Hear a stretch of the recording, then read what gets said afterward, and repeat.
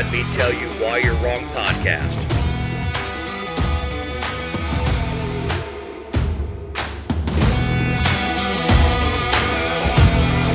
Welcome to episode 204. Coming up this week, we have the Rona Republican. A sheriff gets the Miranda for giving a pat down. Oh, no. Smokey becomes a bandit. And our weekly legislative updates. I'm Dave Roberts. With me is my partner in this endeavor, writer, journalist, owner of the Georgia Virtue, and dog mom, Jessica Szilagyi. Hi, Dave. How are you? I'm fine. I read your introduction, and I read it wrong, and so I was just as surprised as the sheriff getting the Miranda for giving a pat down as everyone else. So that's just great. That's just great. These opinions are Dave's and not necessarily those of myself or the GeorgiaVirtue.com. I'll just go ahead and clarify that. Throw that one out there. Yeah. Look, that's the extent of my writing ability right there. See spot run. And sexual innuendos about alleged sexual battery. I am the innuendo master. I know. I can make any conversation uncomfortable. It's true. Just ask anyone I've ever met. Just listen to the last, 150 shows. episodes. Yeah. You're pretty immune to it by this point. I am. Some stuff I don't even realize that's like out of inappropriate or something. And then someone else is like, wow, I can't believe you guys went there. I'm like, oh, yeah, well, oops. Yeah, that's just Dave. Well, we've got a triple dose of WTF this week. Mm-hmm. What a week. What a week in news. It really is. You know, some weeks we struggle to find material, and other weeks it's like, wow. Talk faster. Yeah. Yeah. Wow. So we have Representative David Clark. He lashed out at GOP legislative leaders Thursday after he was denied access to the Georgia House floor following a positive COVID test. This is the epitome of not knowing when to pick your battles. Like, I know we talked about it on the show when he's the same lawmaker who last year, or perhaps, maybe it might have even been the summer of 2020 when he announced that, he was against the bi-weekly or the twice weekly testing of COVID of legislators during this session, because at that time we had a testing shortage and he thought it was a waste and they were wearing masks and blah, blah, blah, blah, blah, and social distancing. And I think a lot of us understood that, like, even if you didn't agree, you could understand why throwing multiple tests down the drain literally each week when the math doesn't add up, like how that seemed ridiculous when there was a testing shortage. This, I don't know who can be like, yeah, buddy, you go. He is part of the Freedom Caucus. He was the leader in the attempted coup of David Ralston. And he wasn't wrong. No, he wasn't wrong there. But since then, he's kind of going off the rails here. Look, you tested positive. The CDC recommends 5 days if you've been vaccinated, and he says he's been vaccinated. He says he's tested negative now twice. But if you work for any corporation in this country, they all have very similar standards, except if you're a healthcare worker. If you're a healthcare worker, you test positive, you're asymptomatic, you just go to work, apparently. But almost every corporation in this country has the same standard. If you have close exposure, 5 days. Connie's been dealing with this with trying to keep her branch staffed. It's really hard when you have a family of 6 people, and it makes its way around the family. So every time somebody else tests positive, that's another 5 days that person's out. It's a huge pain. But, liability. Not only that, it's not just COVID, though. I mean, like, if you're sick, if you test for something that is transmissible, just even if you're pissed about getting it and you don't want to deal with it, just don't make a stink about it, I guess. Like, just deal with it. It sucks. Yeah, sorry, buddy. But he said it. What did he say? Like, what were his words? He was like, "Is a low blow or a new low or something?" Like, because they wouldn't let him on the House floor. Dude, you're sick. Not just that. This is the low blow. This is what you're going to say is a low blow after everything that we can look back and on Ralston. This is the low blow. The fact that you have to go home until your quarantine is up. That's the low blow. I mean, come on, man. When you use words like that, they cease to have meaning. But we have, and not to like harp on this story, but we have talked about how, you know, they have lawmakers in different rooms of the Capitol and everything. Like at this point, we're 2 years into this. The legislature should have had something in place so that our lawmakers could vote from home if they had to quarantine, or from their, you know, their Capitol residence their that office. they might have, or whatever the case may be. I mean, we should have something in place. We are 2 years into this. There's no excuse, because if there was like Congress where it's year round, I think it might be a little bit different. But when it is such a short legislative session, and it's imperative that districts have representation, like vote remotely. Yeah, you can certainly do your committee hearings remotely. Mm-hmm. We know that. Whichever site they decide to use, whether Zoom or Google Hangout or anything else, I'm sure they could spend a lot of money getting a private server to do it.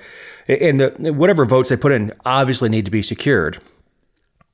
But yeah, I had the same questions. Why is there not an area to quarantine for legislators that are hot? They can continue to vote and continue to watch what's happening from the well, even address from your quarantine location as if you were coming from the well. I mean, it's almost like we don't have the technology to put somebody on a big screen in front of a bunch of people, almost like, I don't know, a movie. Yeah. With all the COVID funding and federal money and all the stuff that's been expended, and, you know, I think that would have been much more, it would have been at least a decent use of it. I don't support the doling out of those dollars, but at least do it for something that makes sense, because, he's not saying that. Screen. Yeah, it's projected on a screen.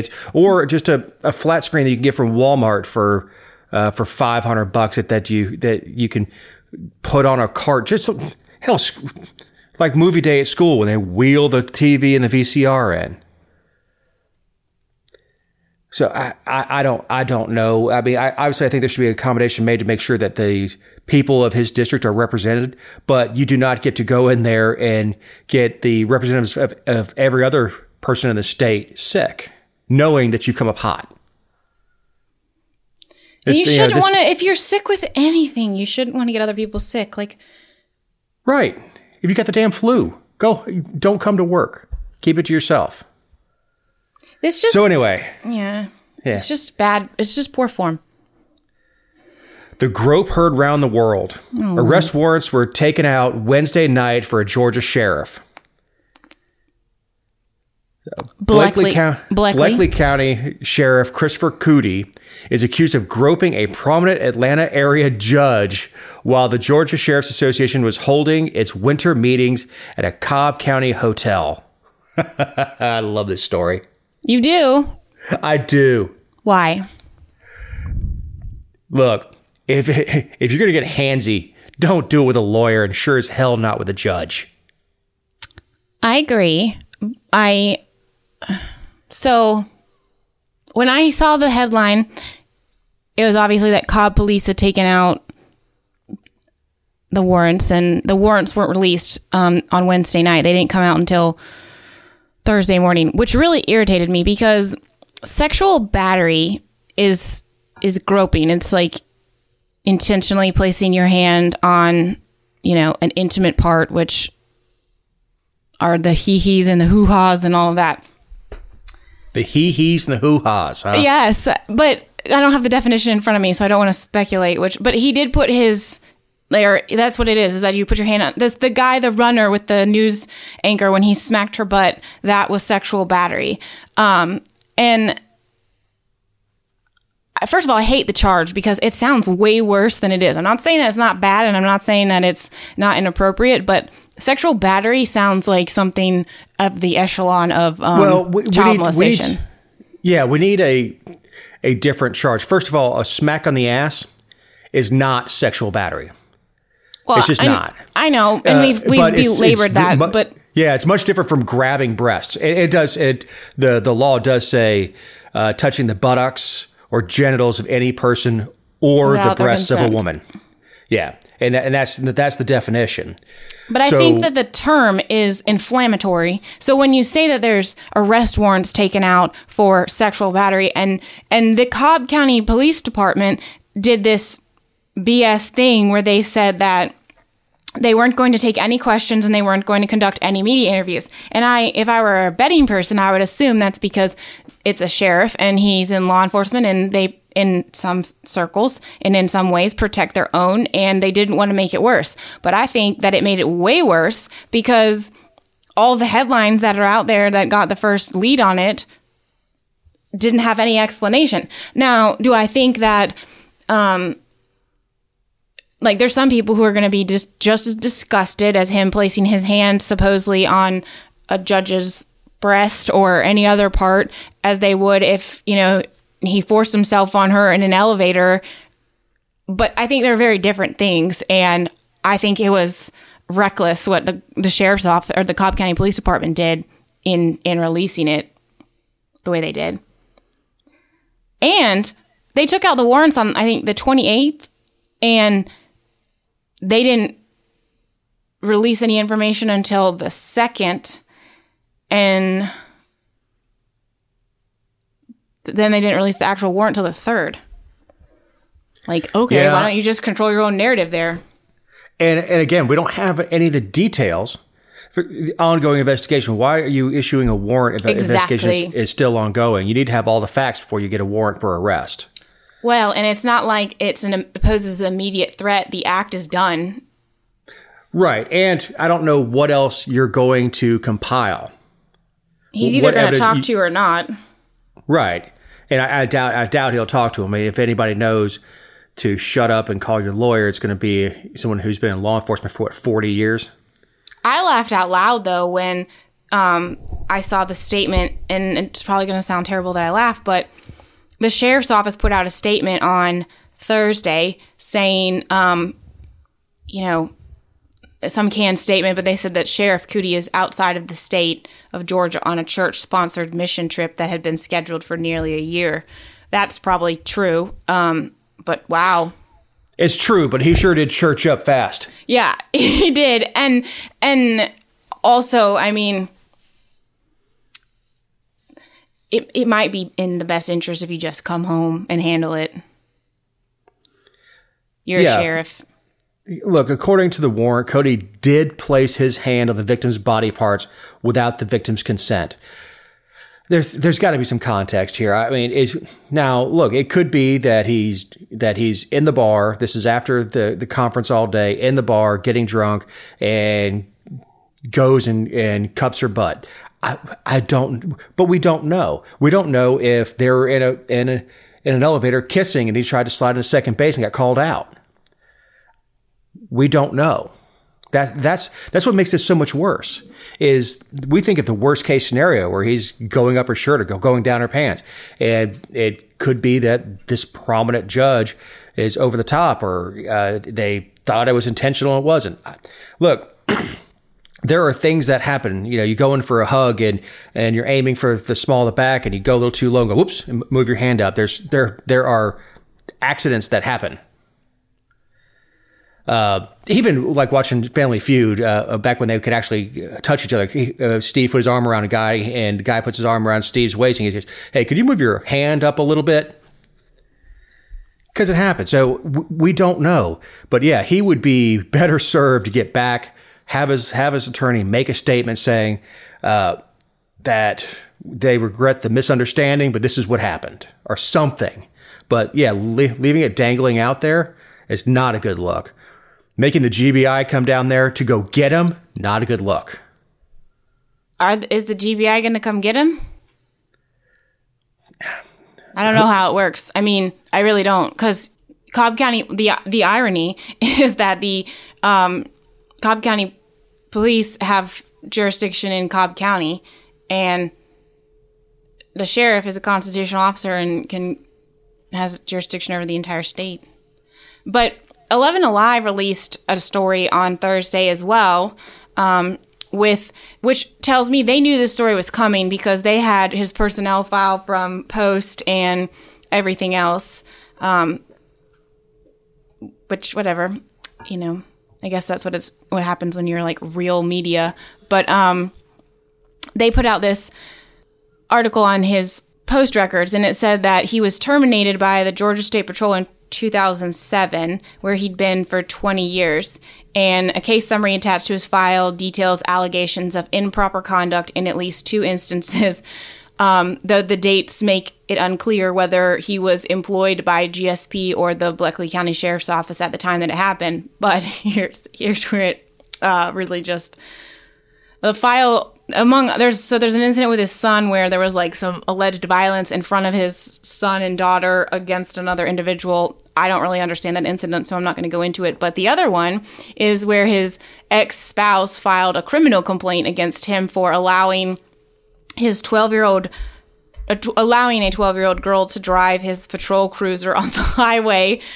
And it says that in the report, he admitted to an internal affairs investigator that he allowed both the 12-year-old girl and his ex-spouse to drive the cruiser, while an independent witness confirmed seeing the child driving the patrol unit on the highway while the officer's brother rode in the passenger seat of the marked vehicle, which means they're on 16.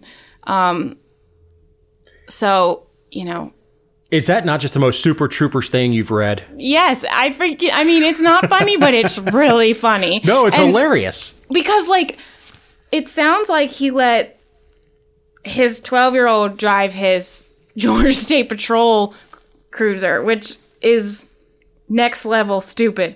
But regardless, I don't think that means that he is guilty by any means. I don't know the context, but I think it means that he has in the past exercised poor judgment. One thing doesn't directly relate to the other, but it certainly goes to his arrogance and his belief that he's above the law. Well, and it's interesting that you bring up the arrogance factor, because in the other allegation that was in that file, it was, like I said, it was about an altercation where there were threats to punch and strike in the face and enforce the law against him and stuff like that. So again, not indicative of guilty of sexual battery, which is a misdemeanor, by the way.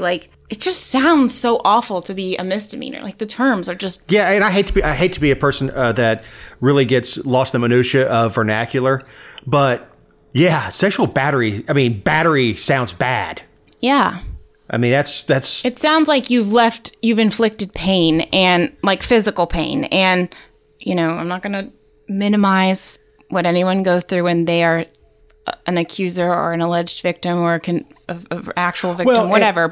And we have a difference between being pinned in a corner and groped and you get away. Yeah, that's certainly battery. You're pinned in a corner, and like I said, trying to slide into second base, getting called out, and someone going, you know what, that's battery.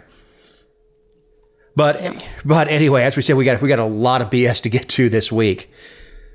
So, we have the police officer in Southwest Georgia arrested for selling marijuana while on duty and in his uniform.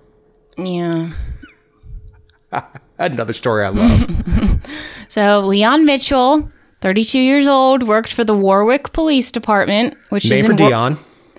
Which is in Worth County. It's down by Lee County. Tifton, kind of, I guess, a little bit west of Tifton, if anyone is familiar with Southwest Georgia. But, so the story is that the GBI's Southwestern Regional Drug Enforcement Office, which is we have one in Southeast Georgia that's 39 counties. I don't know how many it is in Southwest, but it's dozens of counties. And they do lots of undercover, controlled by, all that stuff. And so they received some information that this police officer was selling drugs in his uniform and possibly while on duty. So they started investigating it, and on at least two different occasions, one in Worth County and one in Lee County, they bought weed from Mitchell and subsequently went to the police department to arrest him.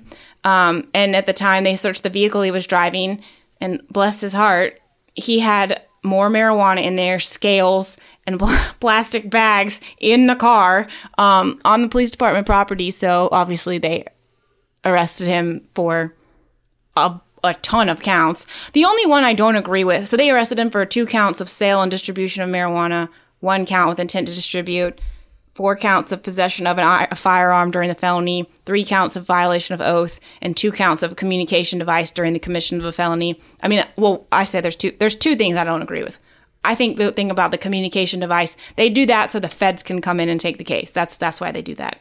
Because once a cell phone's involved, then the federal jurisdiction applies, and it's just nonsense. Said I wasn't going to cuss because Eric has to edit this on short notice, but it's ridiculous. The other one is that 4 counts of possession of a firearm during commission of a felony. I mean, it's because he had his gun on his hip. That's stupid. He's not taking his gun out of his car and holding it in someone's face and saying, "Give me the money, buddy." Yeah. This isn't a robbery. No. Yeah, this is part of his uniform. Now look, this guy's a moron. Yeah, he should have the book thrown at him. Yeah, but this is overcharging. Possession of a firearm during a commission of a felony. 4 counts, really? That's always 5 in possession years. Of a firearm. That's 5 years on a sentence, I think. 20. I think. If he'll plead, but unless the feds come in.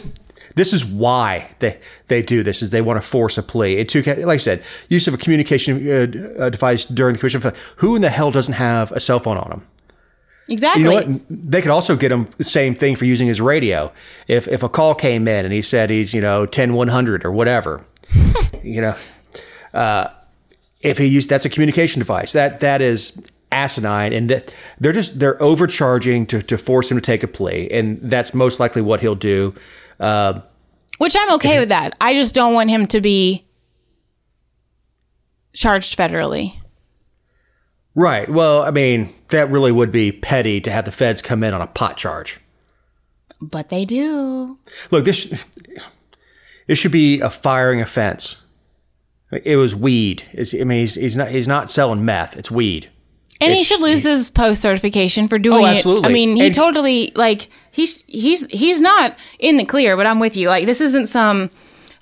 This isn't a kingpin. He's not influence peddling. He's not going out as an enforcer for a local cartel or anything like that. This is a small town dipstick who was trying to make a little extra cash slinging some weed.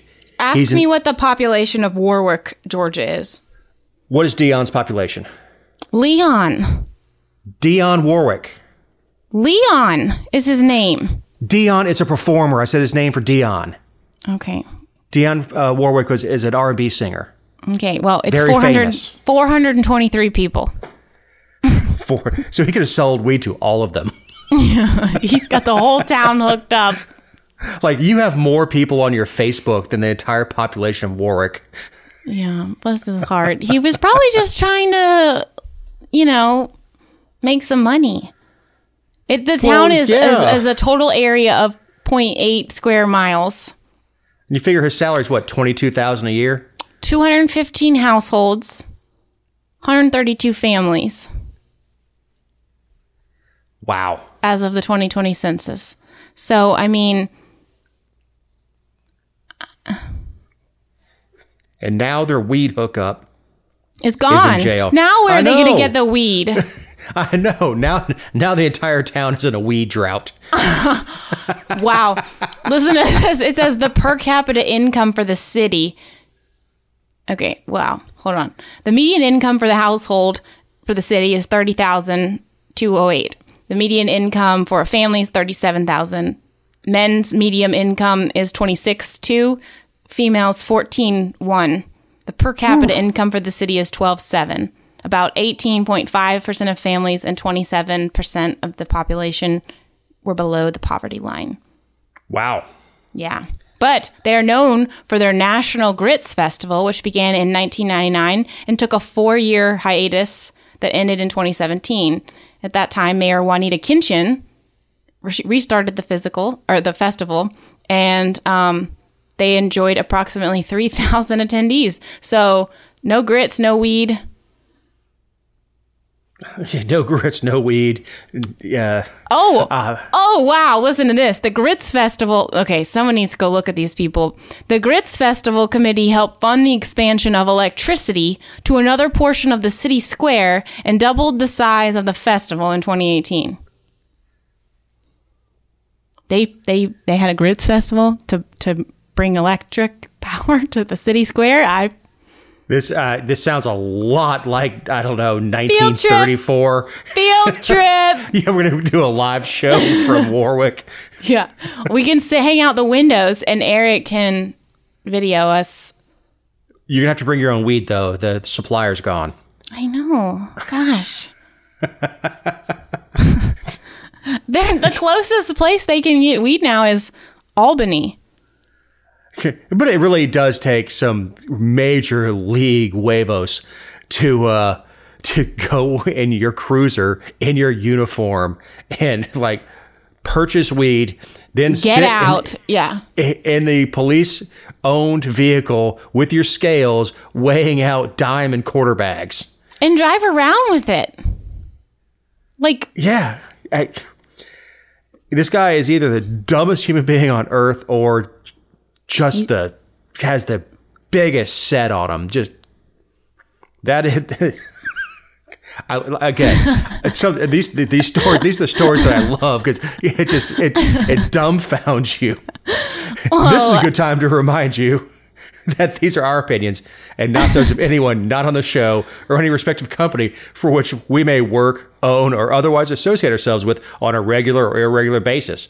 Also, you can find other episodes and relevant stories over at thegeorgiavirtue.com. Mm-hmm. The past week in Georgia legislature, other than David Clark's dumbass. Yeah. So we heard about the official, I can't remember if we talked about on the show because everything just blurs together, but I think we talked about a parental bill of rights coming down the pipeline, right? Because I think I ranted about how cops have their own bill of rights, victims have a bill of rights. Yeah, we don't, as a matter of point, we don't like the term bill of rights. No, I don't. So we did talk about it on the show. Right? Yeah, the term Bill of Rights is a term they use to cram legislation through, just like putting somebody's name on something. Like, how can you say no to Jessica's bill? You better, because Jessica doesn't want a bill named after Jessica. Right. Yeah, but that's exactly what they do. Is they'll put a name on a bill, or they put Bill of Rights on it to push it through. And I've seen several different versions of different legislators' idea of what the Parents' Bill of Rights should look like. But the one that's on the floor now, the one that the governor is pushing, is what we're talking about now. Right. And he had mentioned that, that was something that was going to be important to him. And so this is being carried by Senator Clint Dixon and then Josh Bonner. Both of them are floor leaders. Josh Bonner's in the House. And so supposedly, like, the idea is to add transparency provisions to state law guaranteeing parents the right to access instructional material. And it's by this organization called Transparency, but it has a T, like parent. Wow, so clever. And so that could really be turned transparency. Could really be mean something different if we were in California. Sure, absolutely, but thank goodness we're not. And so this would say principals or superintendents, whenever they're sought by a parent to give information on the curriculum, they would have 3 days to provide it, and kind of like an open records request. And if the principal or superintendent is unable to share the information within that time period, they must provide the parent a written description of the material and a timeline for its delivery not to exceed 30 days. So, literally, it's the Open Records Request, or the Open Records Act in Georgia, under the name Parents' Bill of Rights. I mean, you could just go to this, right? You can go to the Board of Education right now and say, I would like, the 6th grade curriculum in English. And they have to give it to you already within 3 days. And if they can't, they have to tell you when they will. Yeah, so this is already public information. One of the versions of the bill that I saw that I thought was interesting was the mediation with IEPs, I think is what they are, individual education plans. Mm-hmm. And this is for students that need extra help. Right. And one of the stories that I heard was actually out of Cobb County. A parent that was living like in East Cobb or West Cobb, northern area of the county, had a child that had an IEP, and I think that's what it is. I don't have kids in school. I'm not a teacher, obviously. It's an IEP plan. Okay, IEP plan. So, but they said, hey, we're going to send your little girl kindergartner to this school down in South Cobb. That's going to best be able to meet her needs. This particular school is where they send all the reprobates. All the kids that were kicked out of school for whatever reason, fighting, weapons, gang activity, gets sent to this one school. And we're going to send your daughter there because they can best meet her needs. And he's like, no, you're not. She's coming back to this school, and you're going to continue to meet her needs under our plan. And the school, at this time, the school had the district had the ultimate decision on that. And this idea was to have an independent mediator come in and do that. You could protest as a parent, but you didn't have the right to tell them, you will teach my child at this location. Well, he showed up with his daughter at the school, and the principal met him at the door, like something out of 1960s Alabama after Right. Brown v. Education, and blocked the door and said, you are not bringing her in here.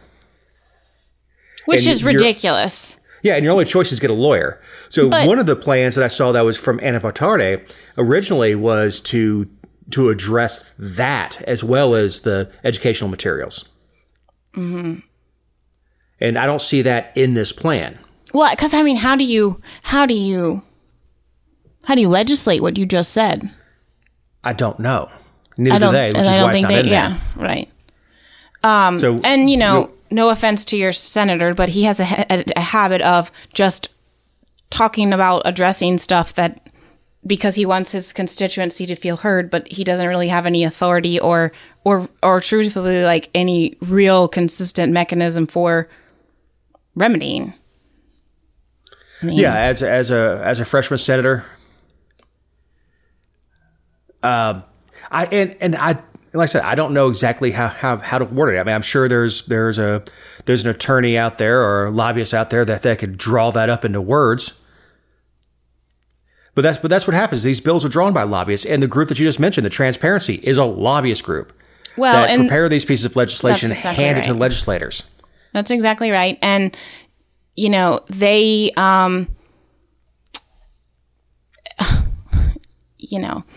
it blows my mind. This all came because of what happened in Virginia, right? With the comment by McAuliffe saying, I don't think parents should be telling schools what they should teach. And then there was a bill in Florida that kind of mimicked what Georgia's trying to do. But if you go to this transparencygeorgia.com, again with the T, there is a tab on John Carson, one of the reps who's carrying the bill. Like, it's home, education, transparency, healthcare, articles, John Carson, which to me is a huge flag. Like, why? First, why? That's really it. Why? Yeah, why is a lawmaker on a lobbyist website?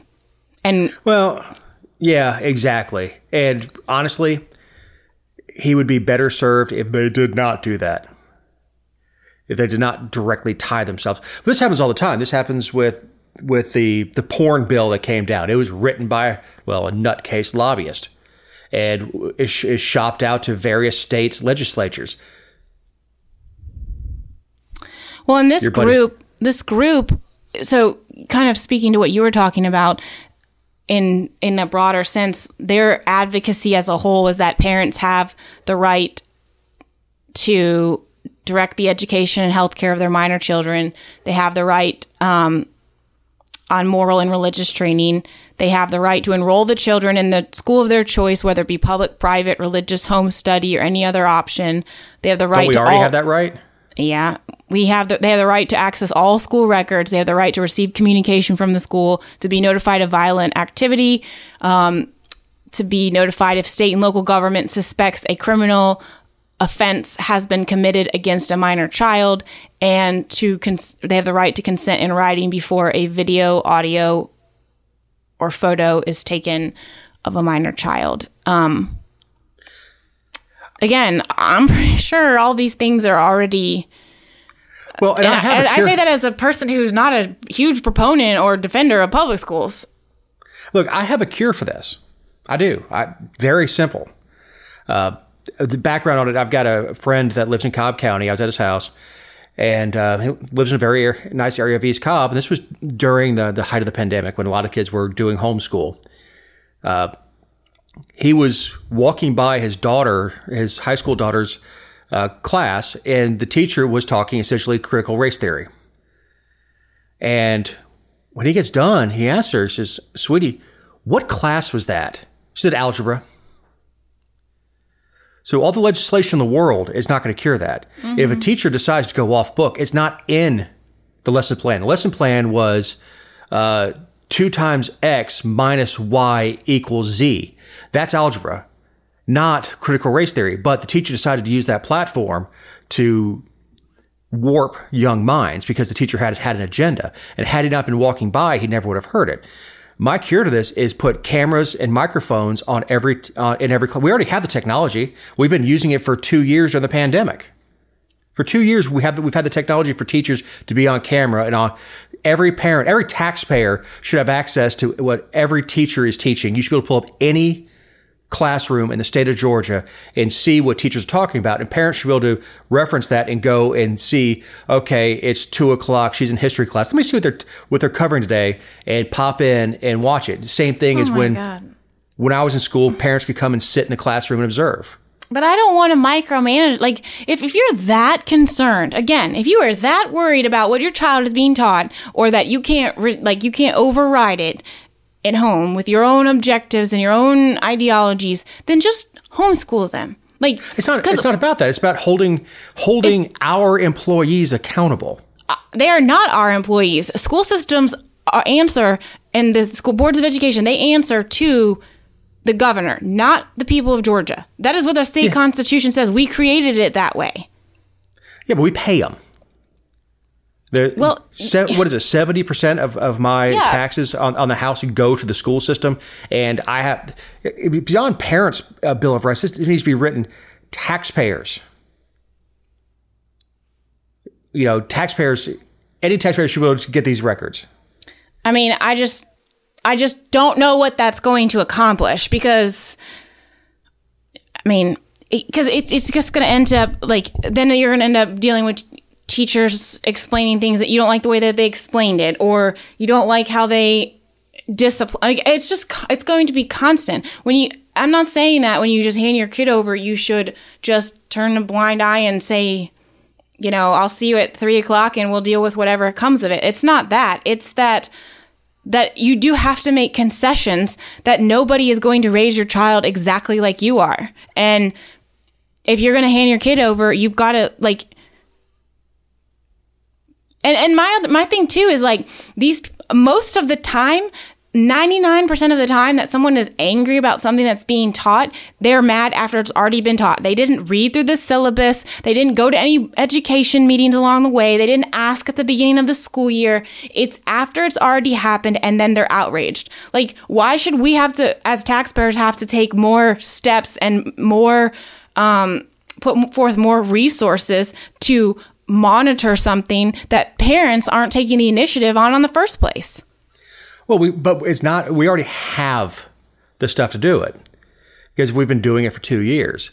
It's the same idea. If you leave a wallet full of cash on the sidewalk, people will walk by it and not pick it up because there's an assumption that they're being watched.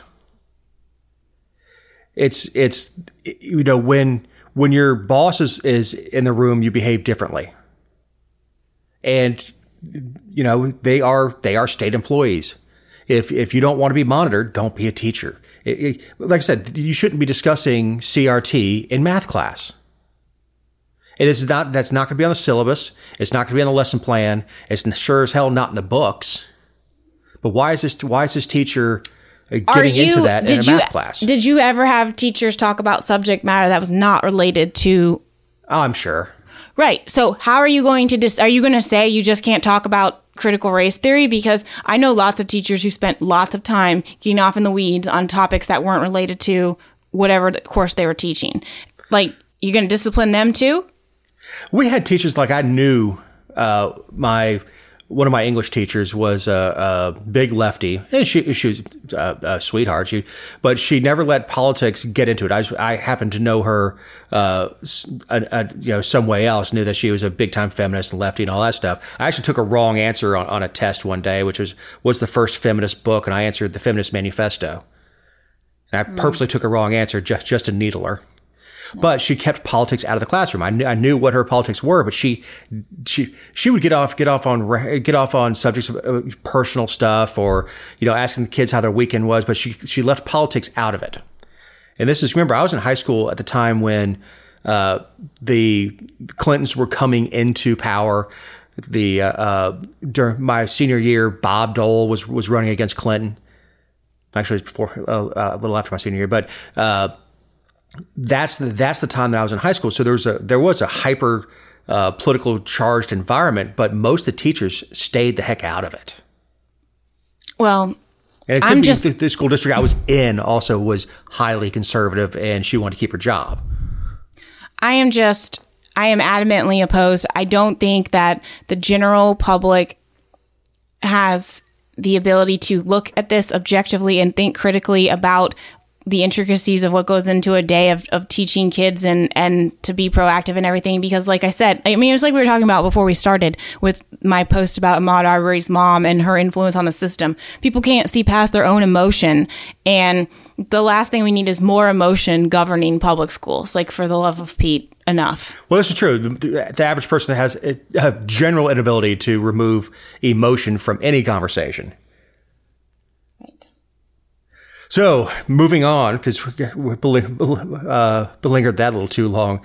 All things law enforcement. The Senate Finance Committee gave approval to SB 361, the proposal to allow tax breaks for local police department donations. Freaking Jeff Duncan can't get out of there fast enough. I'll tell you what. I cannot wait for January 1, 2023. Like, I am so sick of his crap. It's time to make a call to the bullpen?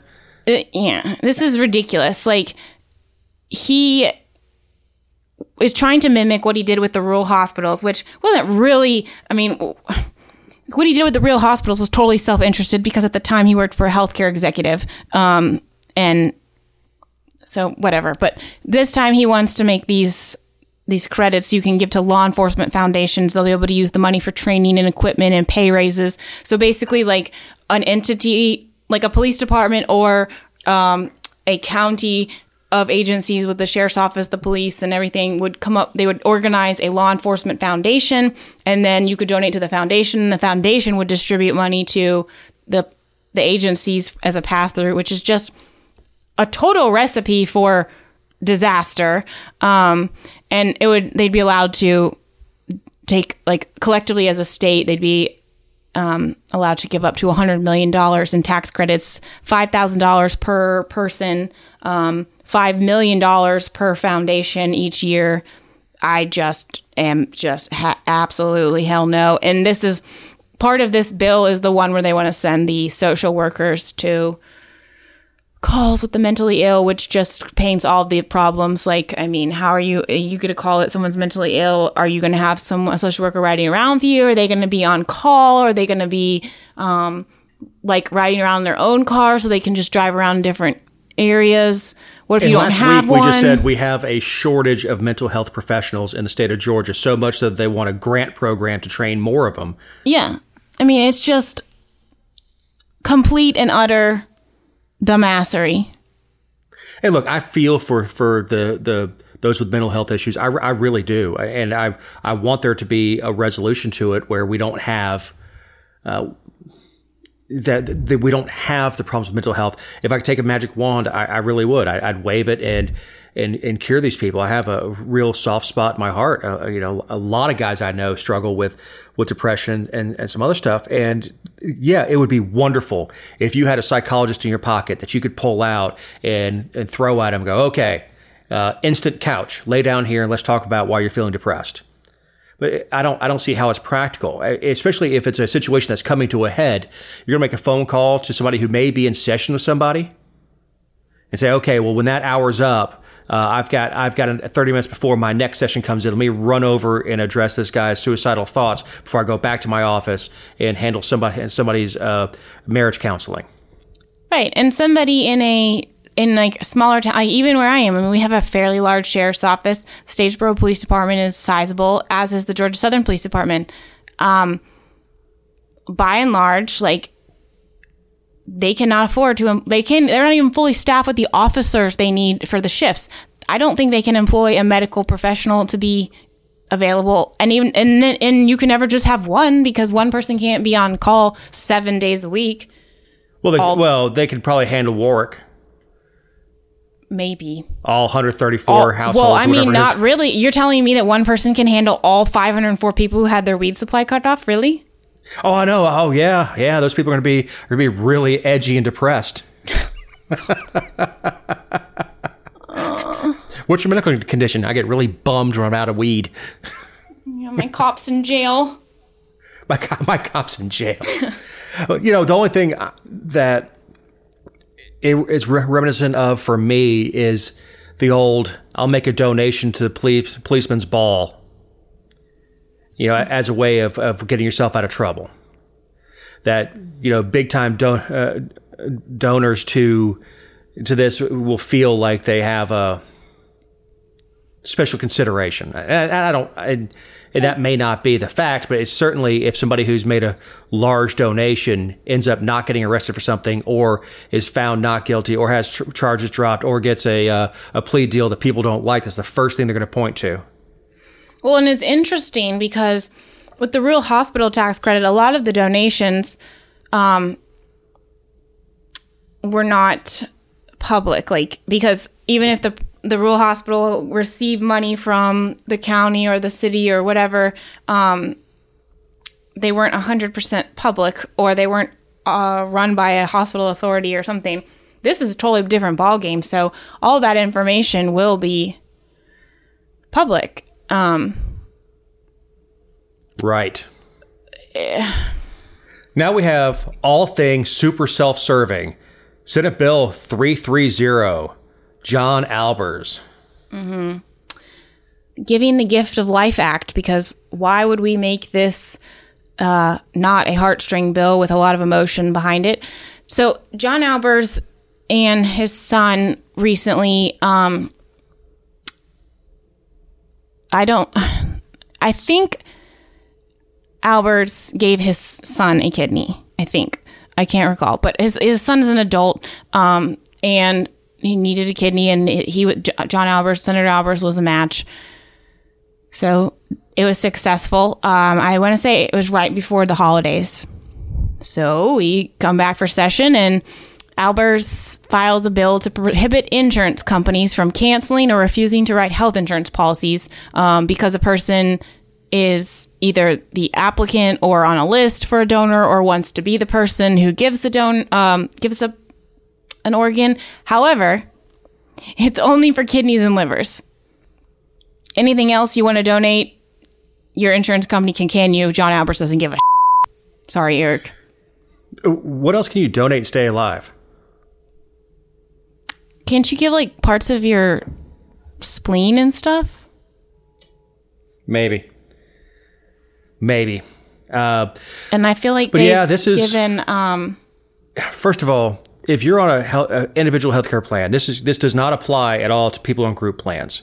Group plans, it stays you're in a large number risk pool. It only applies to individual plans. But what you're doing is you're telling an insurance company that they have to lose money. They have to lose money on somebody. this is when I tell people, pre-existing conditions and they pull the heartstrings. That's like taking your brand new car, crashing into a wall, then getting on the phone with the gecko and say, "Hey, I need to insure my car," and then saying, "Okay, you got to fix it now." I know it's a heartless thing to say, but insurance companies are in business to make money. And I despise insurance companies. A lot of them. I told you last week that I listen to the conversations that these patients have to have with the folks at my physical therapy and stuff. I feel for them, but the insurance company has to stay in business so they can provide insurance for everybody else. When they lose money on, let's say, 50 patients that are donors, are on the donor list or received, whatever it is, when they lose tens of thousands, not hundreds of thousands of dollars on those policies, and they're forced to keep those policies in place, they have to charge more to everybody else. And that's when you get everybody else screaming, "Why are my premiums going up? Why are my premiums going up? I hardly use it." No, the other guy that has the same insurance company is on the donor list, and we're spending hundreds of thousands of dollars to get him taken care of. So we have to spread that cost out to everybody else. Because that's just the way your it legislature is. said we had to. Right. That's what's so messed up about it. I mean, look, it's economics 101. If you put the insurance company out of business, say you can't raise premiums and you have to cover everything, no one's covered for anything. No, but the thing is, here's the thing. You said, what other thing can you give or, and stay alive? That's not what it's about, because it's not about just the exchange. Like if it's also the recipient. Yeah, it's everybody. So like if I need a lung, my insurance can cancel me, but if you need a kidney, they can't cancel you. That's not right either. You're right. Yeah, I thought about it from the donor side, not from the recipient side. You're right. Heart transplant, lung transplant. So all those people can get canceled. But if you take a kidney, man, yeah, I can't touch. I can't. But which would lead me to believe they're more likely to cancel the lobectomies and the heart transplants and cancel those folks because they have to cover liver and kidneys. Right. Even if they were going to otherwise, or if it was more, if they have to weigh the cost benefit. But there's more. And as a drinker, I should support this. Of course. But the bill goes beyond that and talks about the state income tax for donors and gives credits to people, and it does so retroactively to give the tax credit for himself. Mm-hmm. To himself, and he it dropped also a bill gives, to retroactively give himself a tax credit for donating, and then there's also a tax credit for companies that. Like if Dr. Cool has an employee who donates a kidney and you give your employee like $300 a day while they're recovering from their donation surgery, you get a tax credit. Right. Yeah. It passed 51-0. Yeah, it did, because he was able to look everybody in the eye that he works with 40 legislative days a year, 90 days a year, and look them in the eye and go, "This is what happened to me." And they're like, damn it. Well, all right. Yes. He was the first campaign I ever worked on. I don't know if we've talked about it on the show, but Senator Albers is why I write for a living, because of I helped get him elected. And then I saw what he did, and that's why I started writing. That's the kind of person he is. He is my mom's state senator in Alpharetta. And do you know why my mom is a better parent than Senator Albers? Because she wouldn't care what her insurance said. If she needed to give me a kidney, she would just cut it out and give it to me and do what she had to do, instead of like filing a bill and then wanting to get a tax credit for it. Kim probably would put herself in an ice bath to cut her own kidney out and say, "Okay, now take care of it." Yeah, but I wouldn't want hers because she has kidney stones too. Okay, clear the stones out before you give it to me. Yeah. Jessica, as we're in danger of running along, how about your closing thought? Higher education hits another new low. There's a course now. It's one of those, like, I don't know what you call it. I guess it's like a mini-mester. But at NYU, you can take a course on the appeal and aversions of becoming Taylor Swift. On becoming Taylor Swift. And we wonder why kids come out of college and don't know anything about anything and are useless to the workforce. It's because they spent... All I know is don't date her or you have a song written about you. 10 months. Or 10 weeks, learning about what it's like to be Taylor Swift. Like, who cares? Look, if this was at a Juilliard or something like that, and you want to look at, the composition of a pop song and what it takes, okay, great. NYU is used to be legitimate institution of higher learning, and it really cheapens it. And look, kids are taking student loans to pay for tuition at NYU and pay to live in New York City with the astronomical rents. Go take a 10-week course on Taylor Swift? Good Lord, man. That's a good one, Jess. Thanks. It's a good one. Way to end with outrage. All right, I got a dealer's choice for you. Do you want the buffet brawl or the candidate warning poster? Candidate warning poster. All right, so we've talked about Neil Wolin before. He is running for HD 17 against Martin Mumtahan. This is the guy that came out just with some racist stuff, implying that Martin was a Muslim, which Martin is Southern as collard greens. His mom is from Alabama. His father is a Christian who fled Iran from when the Ayatollah took over in the 70s. Like the worst the worst narrative you could have against this guy. Yeah, absolutely the worst narrative. One of the first times I met Martin, we were at Shepherd's Rest dinner, and he was loading up his plate with barbecue, and he goes, "Hey man, take a picture of me with this pork. They all say I'm a Muslim." God. But Neil Wolin comes out with some racist stuff. So some research was done into Wolin's background. Like, he has charges for beating a grandmother, weed charges. This guy's only like 24, 25 years old. He's young, just an absolute jackass. Moved into district to run against Martin and wants to be a member of the Freedom Caucus. So let's tie that back into the first story. This is what the Freedom Caucus is attracting. Are guys that have no common sense and no real leadership ability and no ability to make anything happen. They just want to stomp their feet and make it happen. So a flyer goes out to HD 17. It's a warning flyer with his arrest record on there. It said, "Be careful, this person knocks on your door." It's terrible. It is terrible. It's awful. But what this is it's crushing the guy. Is making sure that, if you come in here slinging stuff like that, we're gonna, the community's gonna crush you. You want to come in and hit Marty on issues? Go for it. That's a debate that the people of District 17 deserve to have. Is let's get down to the issues of who believes in what bills did Martin vote for that you would have voted against, and vice versa. What bills would you drop, and what do you want to do versus what the incumbent's doing? Those are conversations to have. And like you mentioned before, I don't know that the electorate has the bandwidth to understand substantive debate. They want to get into, he's a Muslim, he's a racist. And it's the same thing that happened with the Anna Vitarde race with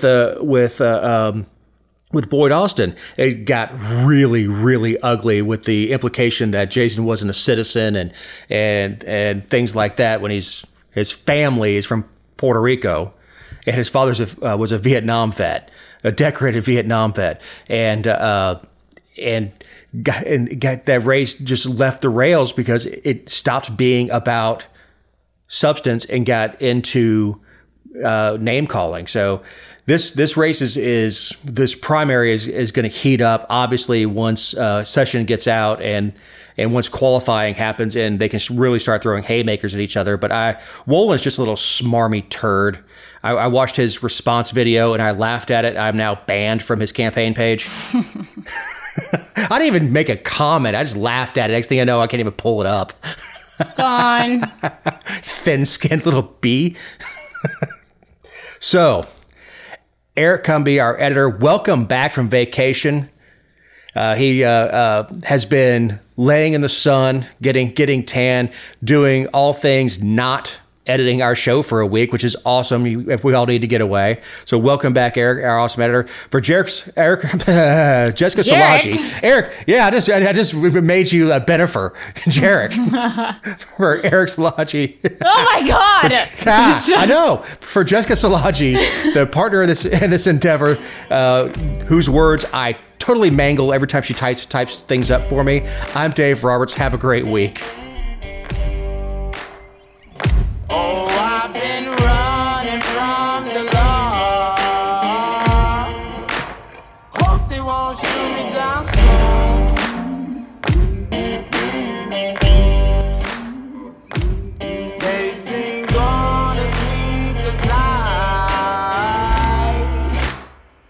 catch me howling at the moon.